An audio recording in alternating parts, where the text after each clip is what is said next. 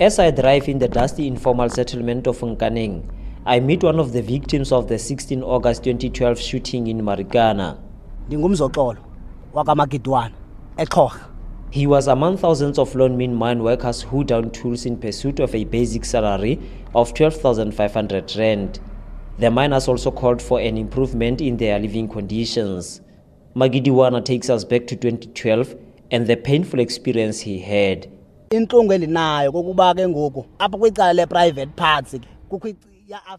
am worried that my private parts are not working because they were injured when I got shot.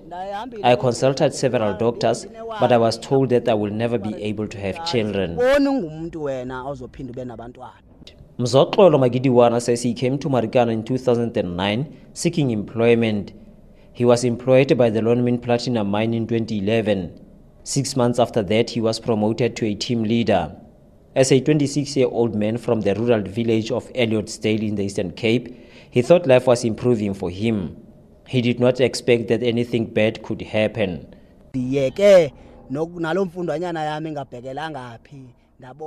I had to quit my studies, thinking it was time I helped my father, because he was working in Joburg, but life was still difficult for us. I must tell you, it's difficult underground there, but there's no money.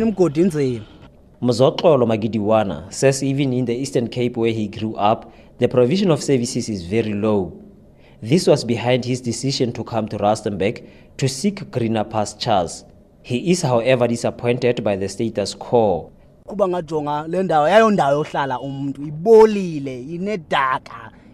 If you look at this place, you can realize that it is not a place for people to live. When it rains, it's irritating. You can't walk around here, but we are told we are in a democracy. Remember, we are the ones that are boosting the economy of this country. As I continued with my trip deep into the Nkaneng informal settlement, I see street lights, construction vehicles busy with a road construction, and water tanks in the area. Immediately, I seek information from the Rustenburg local municipality spokesperson, Thapelo Matebesi. And the Rustenburg local municipality has since developed that piece of land in putting in clean running water, the sewer, the waste management and roads infrastructure. And subsequent to that, we have also, embarked on a sword-turning ceremony in June this month to mark the beginning of the housing development for the Marikana Extension 2 in particular. Over and above that, we are also going to be building low-cost houses. Some stakeholders have also added their voice in criticizing government for failing to upgrade the standard of living for the mine workers.